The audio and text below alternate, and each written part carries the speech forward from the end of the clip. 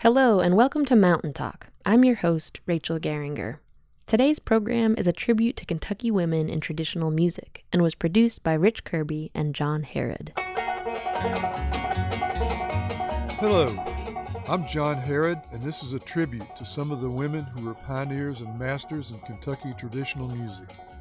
Some of them had professional careers and wide-ranging influence, while some were not known outside their own communities. Wished I was in Bowling Green, sitting in my chair, one arm around my pretty little gal, nothing around my dear, nothing around my dear. Bowling Green, oh, good old Bowling Green.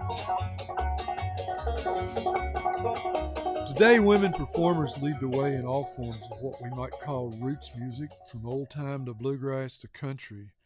But this is not anything new. In nearly all the communities I saw when I was traveling around the state learning about this music, there were women who sang and played the banjo, fiddle, dulcimer, and guitar. It seemed that where music was concerned, the gender roles didn't apply so much. Women were as much carriers of the traditions as men, and sometimes more so. In the ballad tradition that can be traced all the way back to the 13th century, women seemed to be the primary custodians. The old songs and stories were passed down in the home from mothers and grandmothers to children and survived that way for hundreds of years with no other audience. I got my own love and appreciation of music from women. The first voice I can remember was my mother's beautiful alto in the Baghdad Baptist Church. I heard the voices of the Carter family, the Chuckwagon Gang, and Molly O'Day on my grandfather's radio, not knowing at the time where it was leading me. I learned to play the guitar from a girl I had a crush on because she played the guitar in high school. Those voices have merged and blended and called to me over the years until I believe there is one sound, and it comes from the heart of creation. Even though women singers and all-girl bands are now popular in old-time bluegrass and country music, it's still a journey of discovery because singing is about finding your own voice. Every voice is unique, just as people are, and every voice has its own potential for development and expression. You start by imitating someone or several ones, and you learn to use your voice in new ways and find out what you can do. But imitation then leads you back into your own true nature, where you discover your own true self. I think it's really a spiritual journey about finding out who you are and how you're connected to creation and other people, and if you embrace it, you have something to give that connects you with people at the deepest level. And that's why we do it. Addie Graham was Rich Kirby's grandmother. Rich is a musician, activist, and one of the founders of June Apple Records, the music production company at Apple Shop. Addie had a colorful life spanning the 2 world wars and the Great Depression. She was born in 1890 in Wolfe County on the headwaters of the Red River. Her repertoire was typical of Appalachian singers and included child ballads, old Baptist hymns, black blues, and frolic pieces. Our family had music in them. It was born in, and you can't get it out. That's one thing you can't get rid of is singing. She succinctly described her emotional connection with music. There's times I get so upset, I feel like I have to sing me a good song. 3 Little Babes is number 79 in the Child Collection, in which the mother is visited by the spirits of her dead children.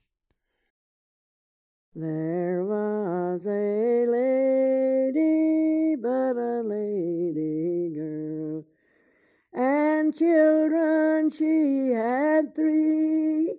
She sent them away to the orphan's home to learn those grammary.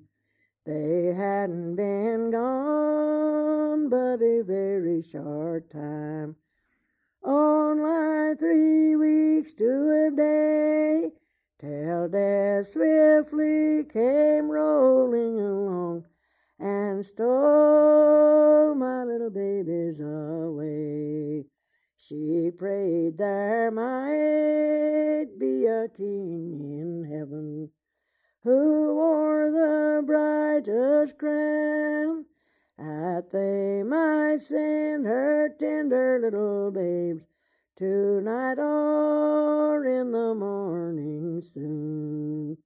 It was a getting old Christmas times. The nights they were long and cold. Well, who could she see but her tender little babes come running to their mother at home? She spread them a table both long and wide. On it she put bread and wine. Come eat, come drink, my tender little babes. Come eat and drink of mine. We do not want your bread, dear mother, or neither can we drink your wine. For yonder stands our dear Savior Lord, a-waiting for us to be thine. We're going home, said the oldest one. We're going home, she cried. We're going home to die no more. We're sailing o'er the tide. My father made that last verse to it. So help me God. He did. That was Addie Graham. There are different theories about why there were more women banjo players than fiddlers, but many women did play the fiddle, and the ones who did commanded great respect in their communities. Lela Todd, born in 1891, was one of the best traditional fiddlers I ever heard. She lived on Red River in Powell County, near the little community of Spout Springs. Even though she and her husband had no children, she was the babysitter and surrogate grandmother to all the children in the neighborhood. She entertained them with her fiddle, banjo, guitar, and ghost stories. After school, she had them dancing, playing games, and fishing in Red River. She played for the local square dances and was the fiddler in demand for the many informal music gatherings that kept the old tunes of the area alive. This home recording of her playing was made by Asa Martin, who cared enough to record the local musicians he played with for posterity. Recorded on a 3-inch reel, it's a bit noisy, but you can hear her rolling bow, articulate phrasing, and the sure timing that other musicians admired so much.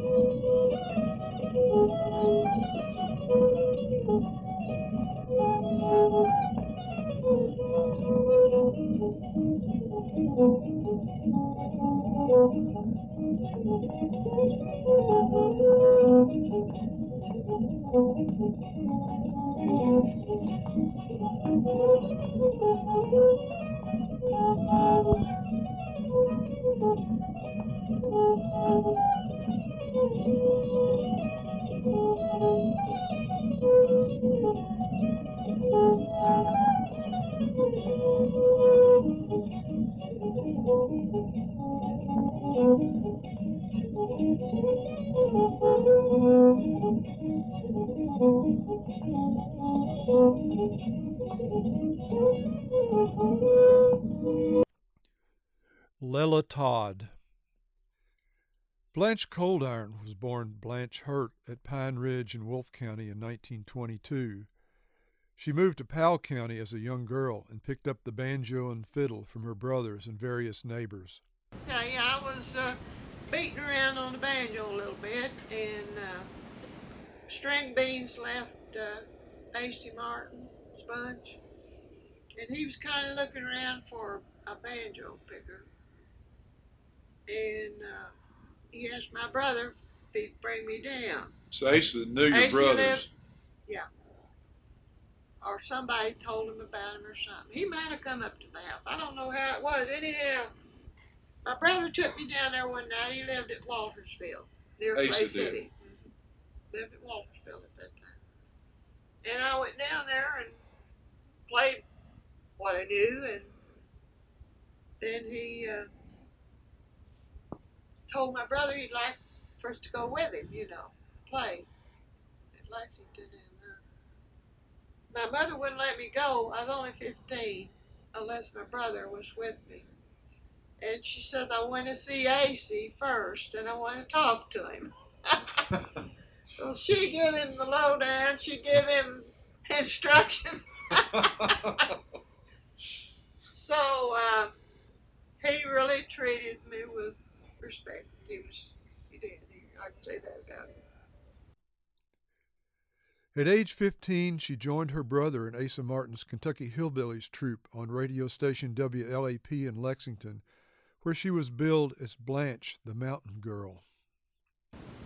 So we went in this big old Packard. He had this big trunk he built himself on the back out of boards and painted it. So he'd pick you up and you'd ride in that Packard. This is a funny little story. We was going down to play one morning, and I think we played 11 o'clock, somewhere along there. And go along down through Clark County, Winchester. This is between Winchester and Lexington. And this old farmer was driving a herd of cattle along. And just as we started to go by this herd of cattle across the road, they had this big old bass fiddle. They called them bull fiddles then. I don't know what you heard them called. But it was extra large. It wasn't just, it was extra large. Had tied on the outside, the neck up over the fender and laying on the running board, and had tied on there. And all this big herd of cattle going behind us and in front of us, and we was all just sitting there, thought that would be crushed any minute. But they got by and never even touched it. That was a close call. I tell you, everybody was still as a mouse. We sat there till that all big herd of cattle got by. We've had everything happen. We was going along one day and a big old rooster flew in front of us. Hit the windshield, and it didn't break it. It's Thousand Wonders had, but it kind of hit up high. The feathers flew every way. We had everything funny that way it happened, Well, when you say you didn't break it, you didn't mean the rooster, you meant the window. Broke the rooster all right, but it didn't break the windshield. We traveled on these, they called them WPA roads, and they had white crushed gravel on them. It was a black Packard, but when we start out, but when we get there, it'd be white. At 17, Blanche married Earl Coldiron and moved to Grant County to raise a family, but she continued to perform locally at dances, fairs, and family gatherings.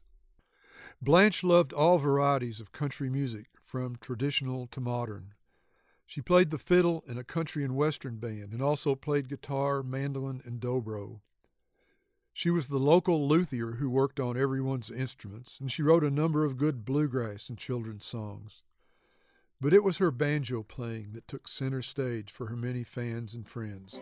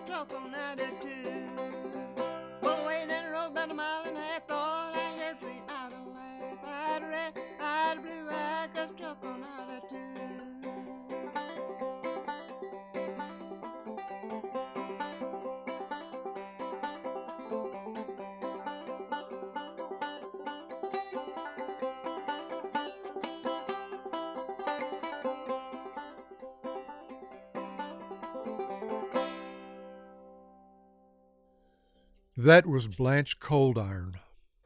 If you go to the Red River Gorge and stand on the pinnacle of Chimney Top Rock, you will be looking down on Pincham Tight Holler, the home place of Lily Mae Ledford. We moved on down the river, and I was down to the creek picking poke, and a little boy came along with an old fiddle in his hand, swinging it along, batting weeds with it, and a tree branch would get close to his face. He'd reach up and bat it out of its way. I was afraid. To me, that was a sacred thing, and I felt it was like something alive, and I was afraid he was going to damage it. And it already had all the damage it could take, I think. But anyway, I stopped him and asked him, where is he going, that fiddle? And he said, I just going home. I'll give it to me. I stayed there last night. And I said, well, do you play? He said, oh, no, I can't play. I was just going to take it and trade it off. He didn't want it, and I don't want it. I said, well, would you sell it to me if I find you some things that you at home that trade with? He said, yes. And I said, well, come go home with me, and I'll see what I can find. Well, I found several things, and he picked out what he wanted. There's an old pair of gum boots, I remember, and a slingshot, and there's a little old sweater belonging to one of my brothers, and an old flashlight that had no batteries, and maybe nothing else on it, I don't remember. And just all the little old attractions I could find, to then get that fiddle away from him somehow. And he finally picked out things he wanted, and there went my precious box of crayons that was so hard to come by. It only cost a nickel, but how hard it was to come by a nickel, in the first place. Well, he felt like he got the best end of the deal. I knew the way he strutted down the road, smiling to himself. And I thought I got the best end of the deal, in fact, than you had. And the old fiddle didn't have nothing on it. No keys, no apron to anchor the strings to, and, of course, no strings or bridge or no bow. Well, I had to make all that.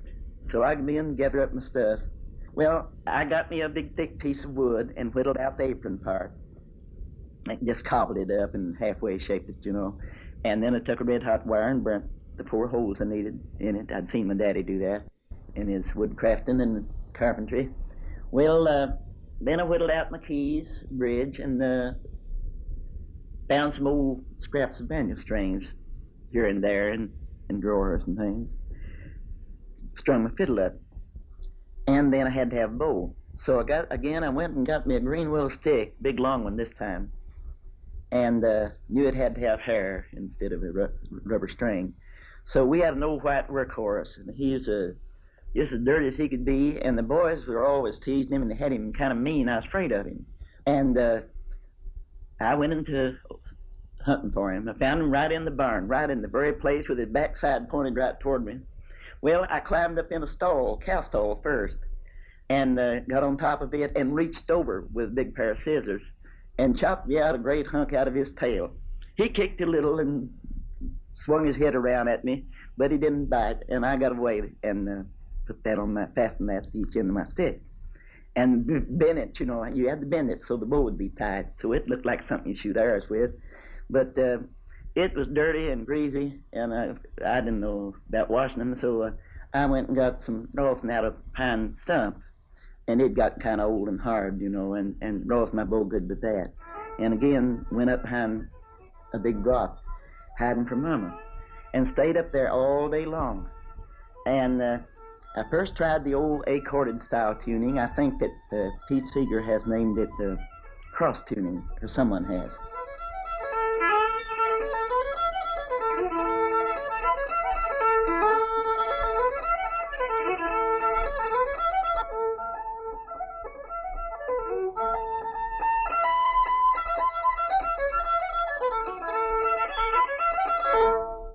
At age 17, Lily Mae Ledford was walking 8 miles out of this hollow to play for tips at the railway station at Natural Bridge, where mountain musicians played for the tourists who would come down on excursion trains for the weekend. In 1936, she entered and won a talent contest put on by John Lair and gained a spot on WLS's National Barn Dance in Chicago. She soon followed Lair and his troupe to Cincinnati and then back to Kentucky to Renfro Valley, where she led the Coon Creek Girls, the country's first all-girl string band. Lily Mae related a story about the conflict between the newer and the older styles of music that every generation must deal with. Pretty Polly was one that Mama told us we could sing. Now, Wild Bill Jones put her foot down on that, and Little Corey, and Frankie and Johnny, because of drinking and wine drinking, you know, and moonshining mentioned in some of them. And she said we could sing Pretty Polly, and she mentioned some other old songs. I said, well, Mama, I don't know why you think those songs that's got whiskey and drinking in them, that don't mean we have to go out and bring it in here in the house and drink it. That just means we be singing about it. Everybody else does. She said, yeah, you want to be like that sorry bunch lives down the road. All the women down there picking the banjo and singing them old drunkard songs. And she said, the men are making rot gut moonshine. And she said, now, that's all right maybe for the boys, but she said, now, don't you girls sing that. Now, Pretty Polly is one.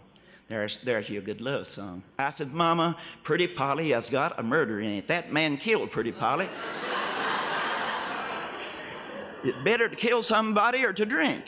And she said, I think it's better to kill somebody. She said, he probably wouldn't have killed her if he hadn't been drunk. Here it is, Pretty Polly.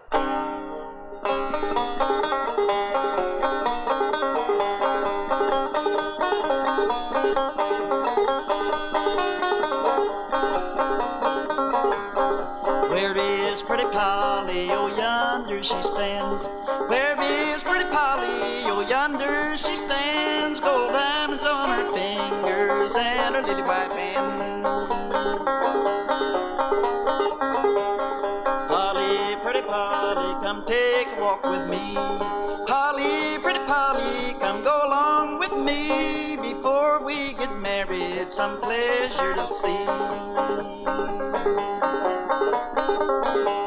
I led her over hills and valleys so deep. I led her over hills and valleys so deep. And then Pretty Polly, she began to weep. Willie, oh Willie, I'm afraid of your way. Willie, oh Willie, I'm afraid of your way. I'm afraid you are going to lead me astray.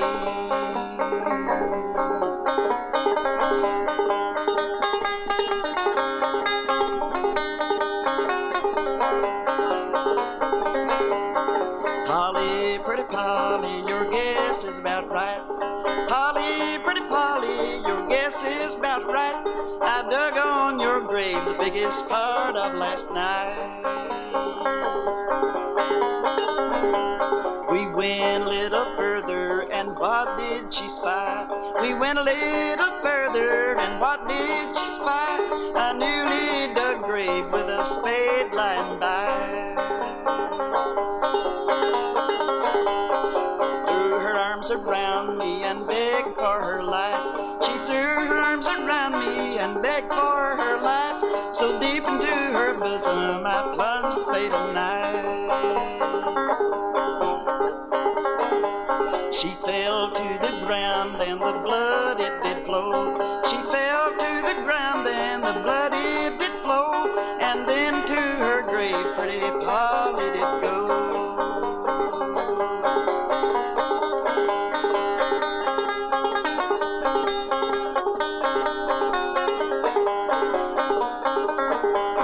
I threw the dirt around her and turned to go home. I threw the dirt around her and turned to go home, and left Pretty Polly with the birds to weep and mourn.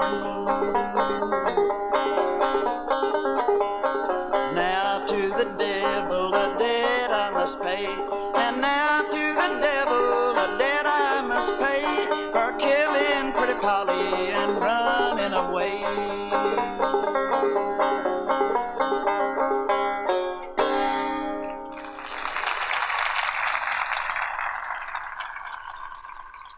Lily Mae loved to tell her own story to young listeners. She described what life on the road was like as a young female musician in those days.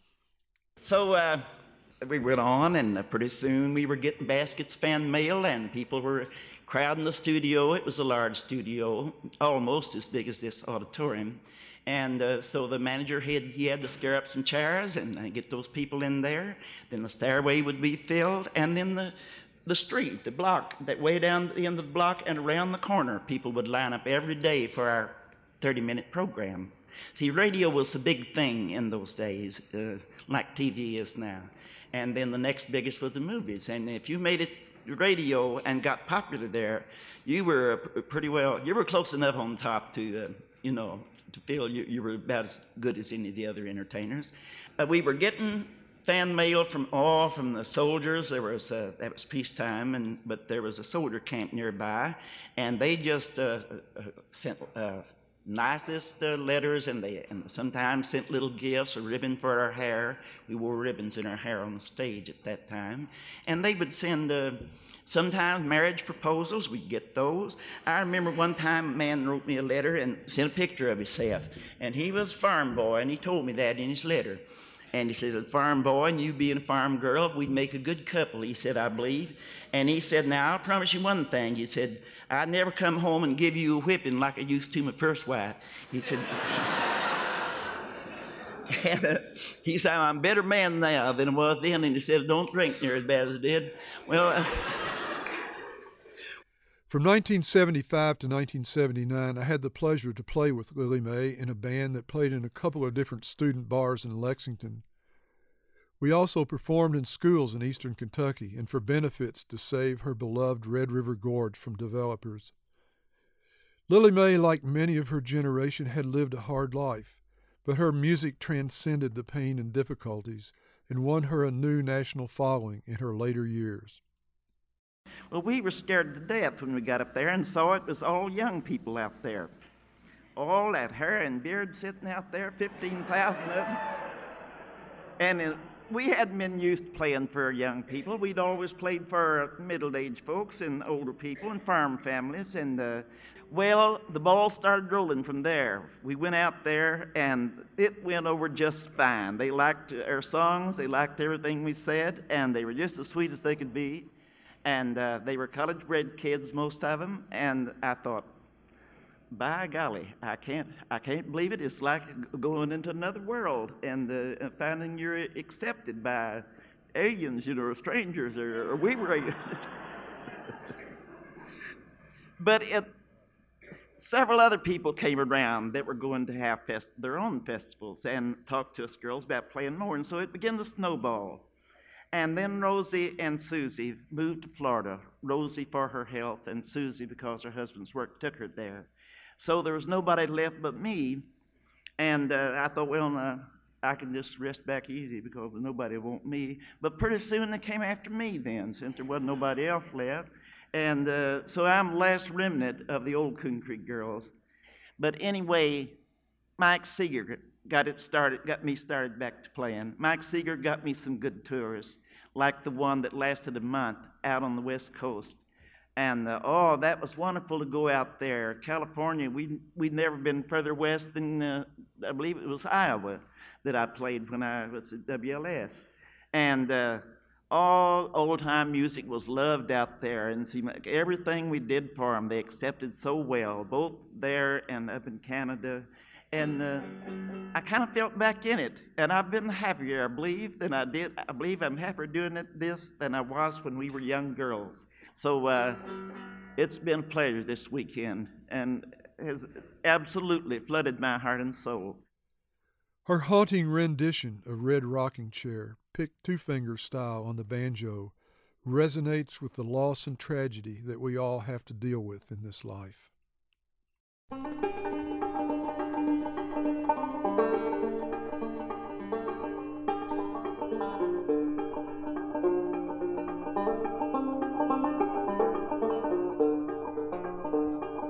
Who rocked that cradle?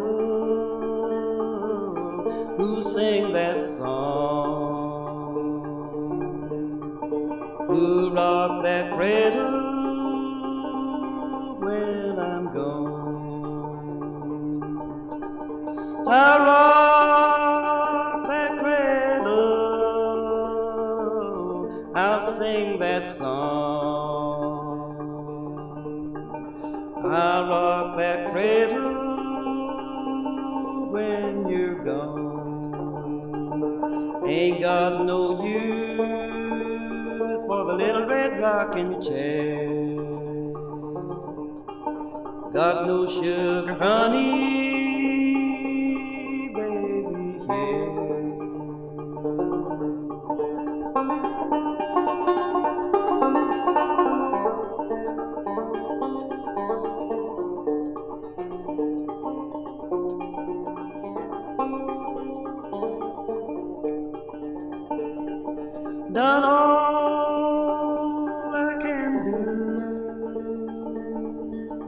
and I've said all I can say. Gonna see my honey next payday. Ain't got no use for the little red rocking chair. Got no sugar honey, baby, here.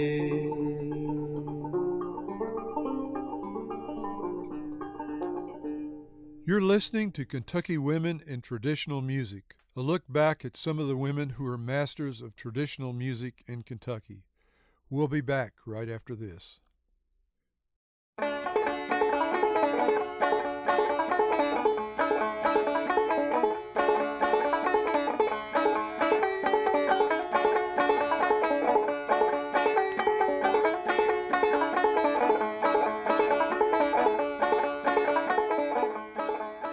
You're listening to Mountain Talk on WMMT 88.7 FM.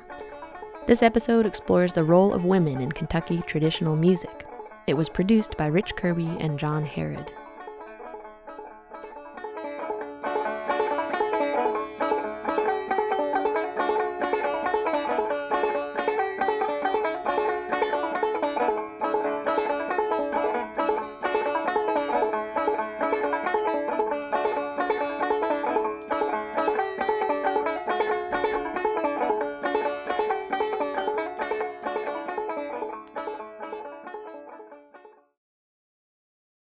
Dora Mae Wager's professional career began when she was 20 years old on radio station WCTT in Corbin. She eventually joined the Renfro Valley Barn Dance and was for a time a member of the Coon Creek Girls. Like most rural people who came through the Great Depression, Dora Mae also had a hard life. How I was taught to play, and grandmother raised me. And I done anything Granny told me to do. And she taught me, I remember from the first time she taught me to pick. And the little bitty hand, I could hear her say, shake little hand, hon, shake little hand. Woe me, mo, she taught me, that was one of the first ones she kind of taught me to play. And she teach me to use my thumb and rhythm with my hand, and everything she did. She played So woe me, got it. What was I'll her get name? another C. Her name was Aunt Sally Young. That's what her name. Where did she live? God, she never did do out. No, she lived right in the head of Homebrew Holler. That's why I'm still sold that. I'm sold my old home place. They're supposed to bring me the money down here for it next week. Of course, I have to go make the deeds and Is that close to check. here? They get fixing to make me a check for it. I'm gonna give it to Tabitha. I am. Yeah, I am. In later years, Dora Mae could usually be found picking with friends around her camper at the local bluegrass festivals. Mark Wilson and I recorded her in 1997 for a banjo anthology on Rounder Records after a recent tragedy that had occurred in her family. But she insisted on going through with the session and played for us on what she said was a haunted banjo that had played itself in the middle of the night. If we ever doubted the power of music to overcome pain and suffering, Dora Mae made believers out of us on that day. Here's a song from the time when she played with the Coon Creek Girls at Renfro Valley. Lily Mae Ledford is the fiddler here, and Dora Mae is playing the banjo and singing.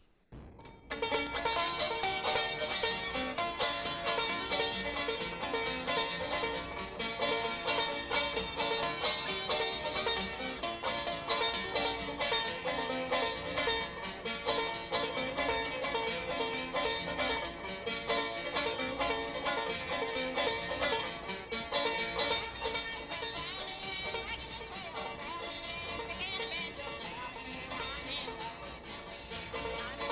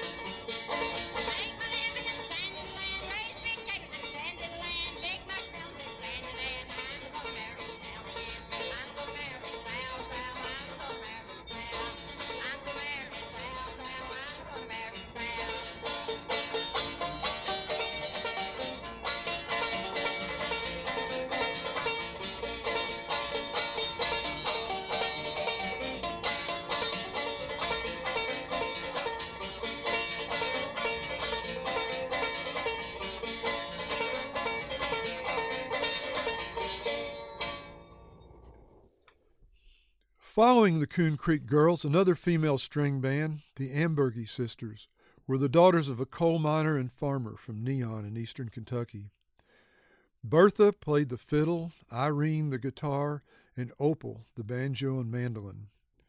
Like Lily Mae, they were teenagers when they began their performing career in Lexington. Irene tells the story. The only rough spots that I can recall was when I first started, I went a few days pretty hungry and was too proud to ride home and let my mommy and daddy know it, because if I had, they'd have come and got me. And I'll never forget when we first went to Lexington, Kentucky, to the radio job, was with an all-girl band working for this man. And this was a bad awakening because we really and truly were so innocent. And this man, of course, he was a married man, had a big family. He would try to make advances toward us girls, and many times I would slap his face. That's one thing that is rough on a woman. You have to just remember where you come from and how to handle it, and I think I've handled it pretty well. After stints in Bluefield, West Virginia and Renfro Valley, where they were also members of Lily Mae's Coon Creek Girls, they ended up in Atlanta in 1940 on station WSB with new names. We started out in Lexington, Kentucky, WLAP, in '39, and then John Lair had the Renfro Valley Barn Dance. I'm sure you're acquainted with that.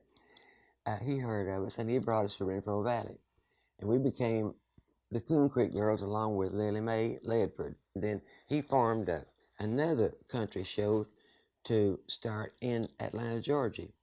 He was going to call it the WSB Barn Dance. And instead of being called the Coon Creek Girls, then we were called the Hoot Owl Hollow Girls. We've been called nearly everything.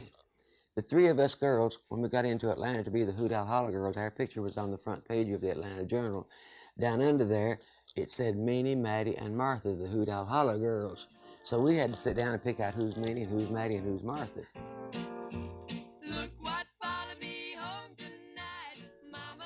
There, without John Lair looking over their shoulder, they were considerably more rowdy than the Coon Creek Girls.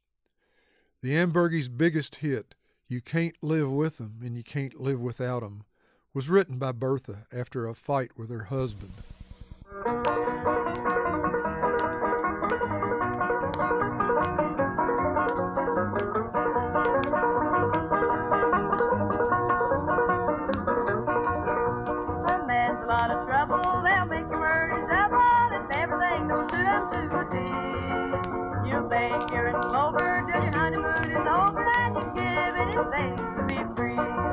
But we can't live with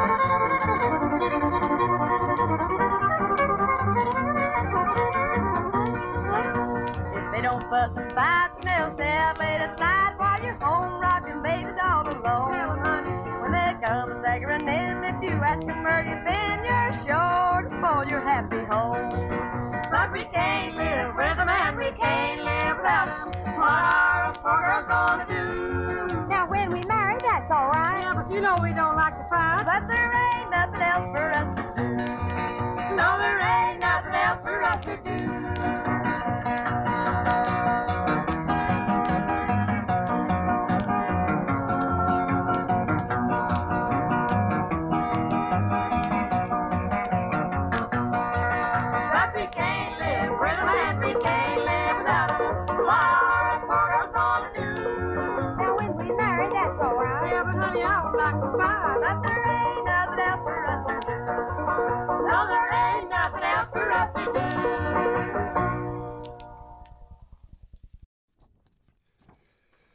The Ambergies, like many professional performers of the time, played and recorded under so many different names that it's sometimes difficult to keep up with who was who. In Atlanta, Irene, the alto in the group, married James Roberts, the son of Kentucky's Fiddlin' Doc Roberts. They adopted yet another stage name and performed and recorded as the gospel duet James and Martha Carson. Their divorce, played out in public in the country music world, threatened her career. A divorced woman could not sing gospel songs. After we broke up Capitol Records, wouldn't let me do a solo. The A&R man was D. Kilpatrick at the time. D. Kilpatrick would come to Knoxville after we were party company. I'd say, well, I'm not going to build any more duets. And he'd say, well, Martha, you just can't sing a solo. I says, okay. I said, whatever I do from this point on, I'll do by myself. And if it goes, that's great. And if it don't, I'll be the only one to hit the ground. And he said, well, we're just not going to record you as a solo singer. And I said, well, just sit on that contract, because my contract was in force for 3 more years. And I said, just sit on that contract there and see what you hatch out. I'd started singing my solos on the Midday Merry-Go-Round. It was almost like just starting all over to get up and sing by myself anyway, because I'd started out originally with my 2 sisters and then the duet, and then all of a sudden by myself. It was a real weird feeling. The stress involved with starting her career anew as a solo performer led to her biggest hit, Satisfied. I had not established any confidence in my ability to stand alone, but I was trying to. We started over the Great Smoky Mountains to do a show that night, and I've never been a crybaby, but the tears just came uncontrollable. I cried all the way through Gatlinburg and about halfway up the Great Smoky Mountains. I was riding in the back seat of Bill Carlisle's car, and all of a sudden, it was just like a voice spoke to me and says, why are you crying? I'm satisfied, and you're satisfied. And there came the song, just like a gush of lightning. And I couldn't find a thing to write on in my purse. And I looked down at the floor, there was an old dirty blank check on the floorboard of Bill Carlisle's car. Had muddy shoe prints all over it, but it was dry. We got to Bryson City, North Carolina. I was the happiest person in the world. The song brought me such comfort. I loved the way it sounded.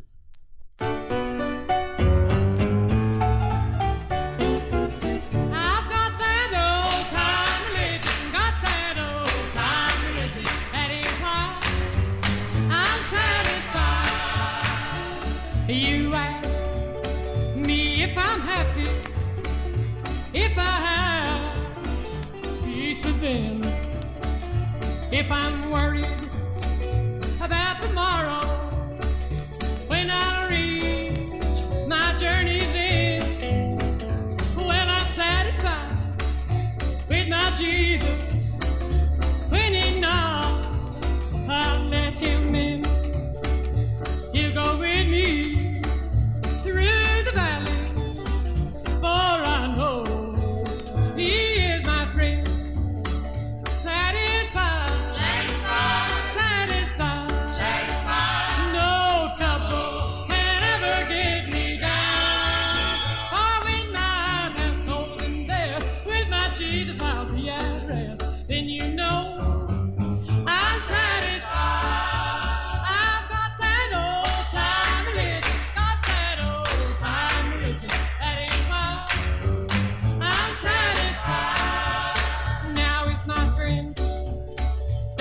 Forsake me, and they turn me from their door.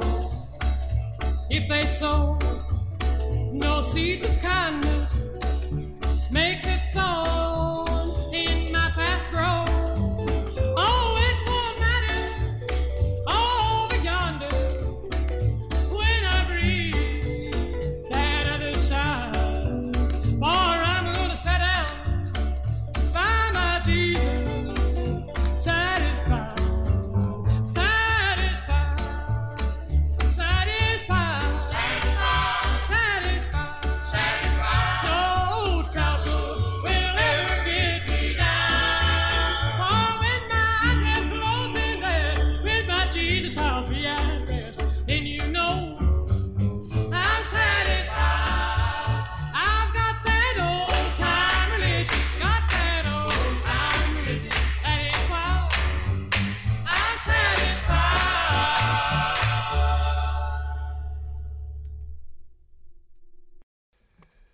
The young Elvis Presley was one of her biggest fans and would go to her shows and hang out backstage and sing with her.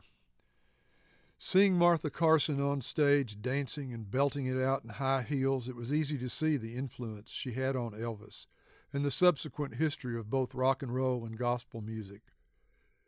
Her integrity, commitment to her music and spiritual life, her sincerity and charisma affirm her place as one of the greatest performers to ever give the old mountain music to the wider world. Be yourself. Don't try to sound like nobody else, because God didn't make but one you, and God didn't make but one Martha Carson. That's what the people need. They need to hear you, your originality, not you trying to sound like Patsy Cline or Katie Wells or whatever. I think that's the most important thing I could tell them. And just to always be on guard and try to keep their morals down through the years in the middle of the road. Because it really is wonderful to have been in the business as many years as I have and have the great respect that I enjoy. Martha Carson. Of all the women who followed their music into professional careers, no one ever embodied the emotion of mountain gospel singing better than Molly O'Day. Mary Buffwack and Robert Orman, in their excellent history of women in country music, Finding Her Voice, described her sound as a throbbing, sobbing, thrilling, chilling delivery, full of Pentecostal fervor and conviction. She was born Laverne Williamson, another daughter of a coal miner, in Pike County, Kentucky in 1923. As a 16-year-old, she joined her brother's band in Charleston, West Virginia, taking the name Mountain Fern. In 1941, she married Lynn Davis, and together they performed throughout the South. In Montgomery, she met Hank Williams, who was then unknown, and she became the first to record his songs. But after her early success and popularity, she began to have doubts about the performing life, and in 1949 suffered a nervous breakdown. Then, after contracting tuberculosis and losing part of one lung, she and her husband joined the Church of God, turned their backs on show business, refused offers from the recording companies, and spent the next 30 years preaching and singing in obscure little churches in the coal towns of East Kentucky and West Virginia. She died of cancer at age 64 in 1987. She described her singing in the simplest terms. I sing from the heart. I always have. I don't think they're doing that enough these days.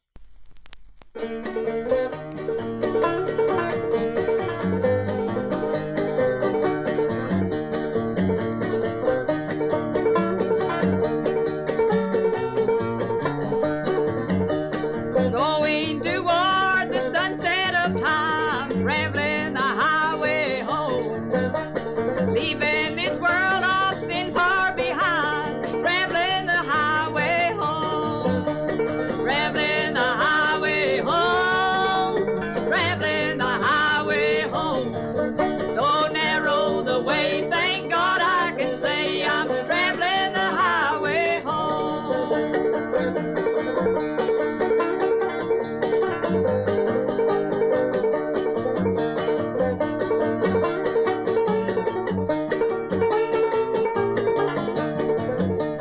Old Satan said that I'd never be traveling the highway home.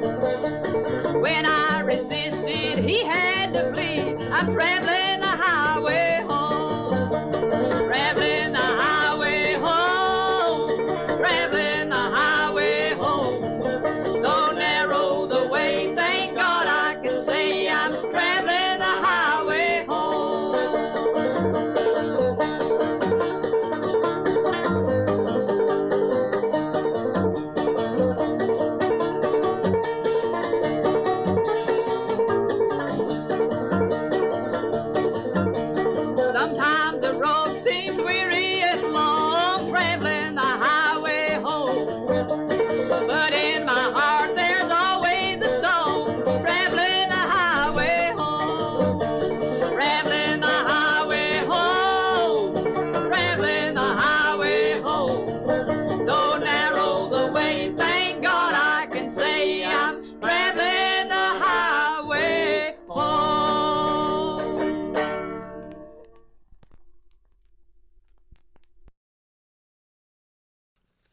The most flamboyant female country performer of all time was undoubtedly Cousin Emmy.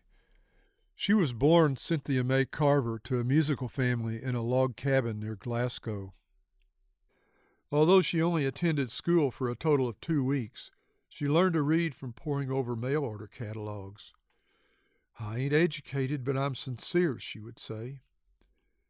And she had the intelligence and business savvy to be the first unmarried, independent, self-supporting, touring female artist in country music. Although she was mainly known for her banjo playing, she was also good enough on the fiddle to win the National Old-Time Fiddle Contest in Louisville in 1935. Her band, the Kinfolks, consisted of children she had adopted as well as strays and homeless people she had picked up who could play an instrument. Piled into her Cadillac, they traveled the country doing time at the major radio stations and eventually ending up in California. She was playing at Disneyland when she was rediscovered by the New Lost City Ramblers in time to enjoy a brief second career in the folk revival of the 1960s. With her bright red lipstick, big toothy grin, wild hair done up in ribbons, and playing the fiddle between her legs, she was the country equivalent of Lady Gaga. Her single girl is a timeless lament.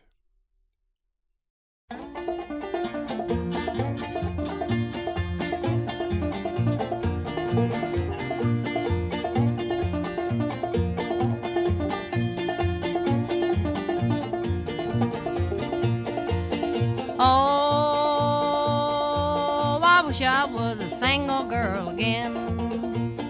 When I was single, marrying was my craze. Now I am married and I'm trouble to my grave. Oh, I wish I was a single girl again.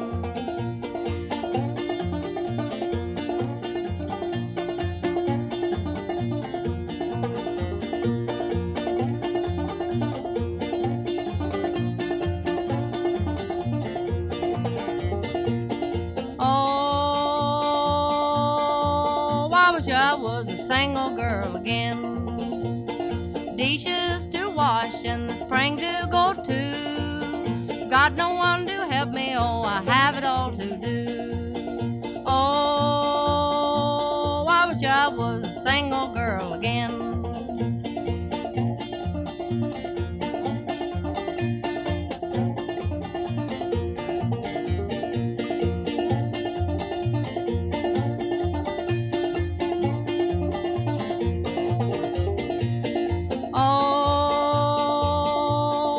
I was a single girl again. 2 little children lying in the bed, both them so hungry, oh, they can't raise up the head. Oh, I wish I was a single girl again.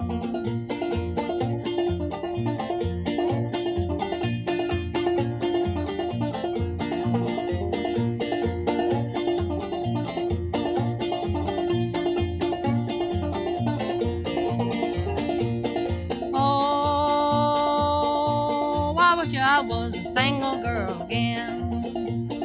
When I was single, marrying was my craze. Now I am married and I'm trouble to my grave. Oh, I wish I was a single girl again.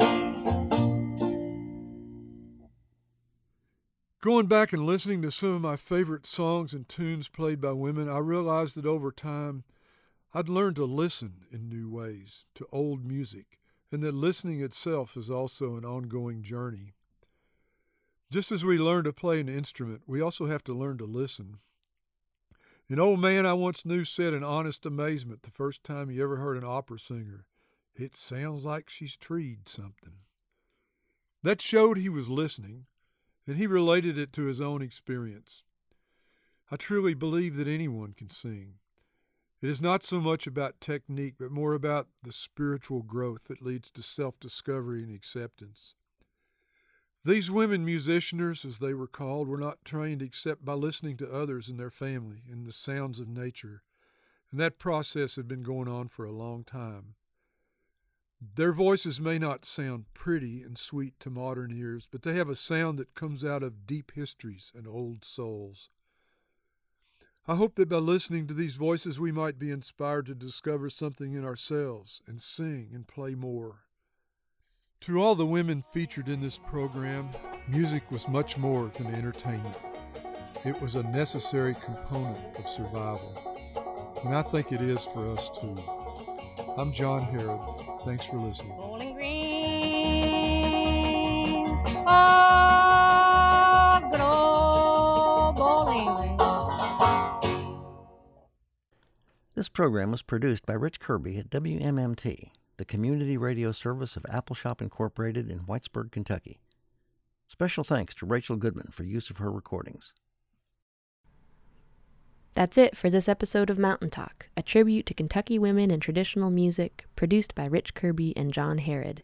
If you'd like to listen to this or previous episodes again, you can find it on our website, www.wmmt.org, or wherever you get your podcasts.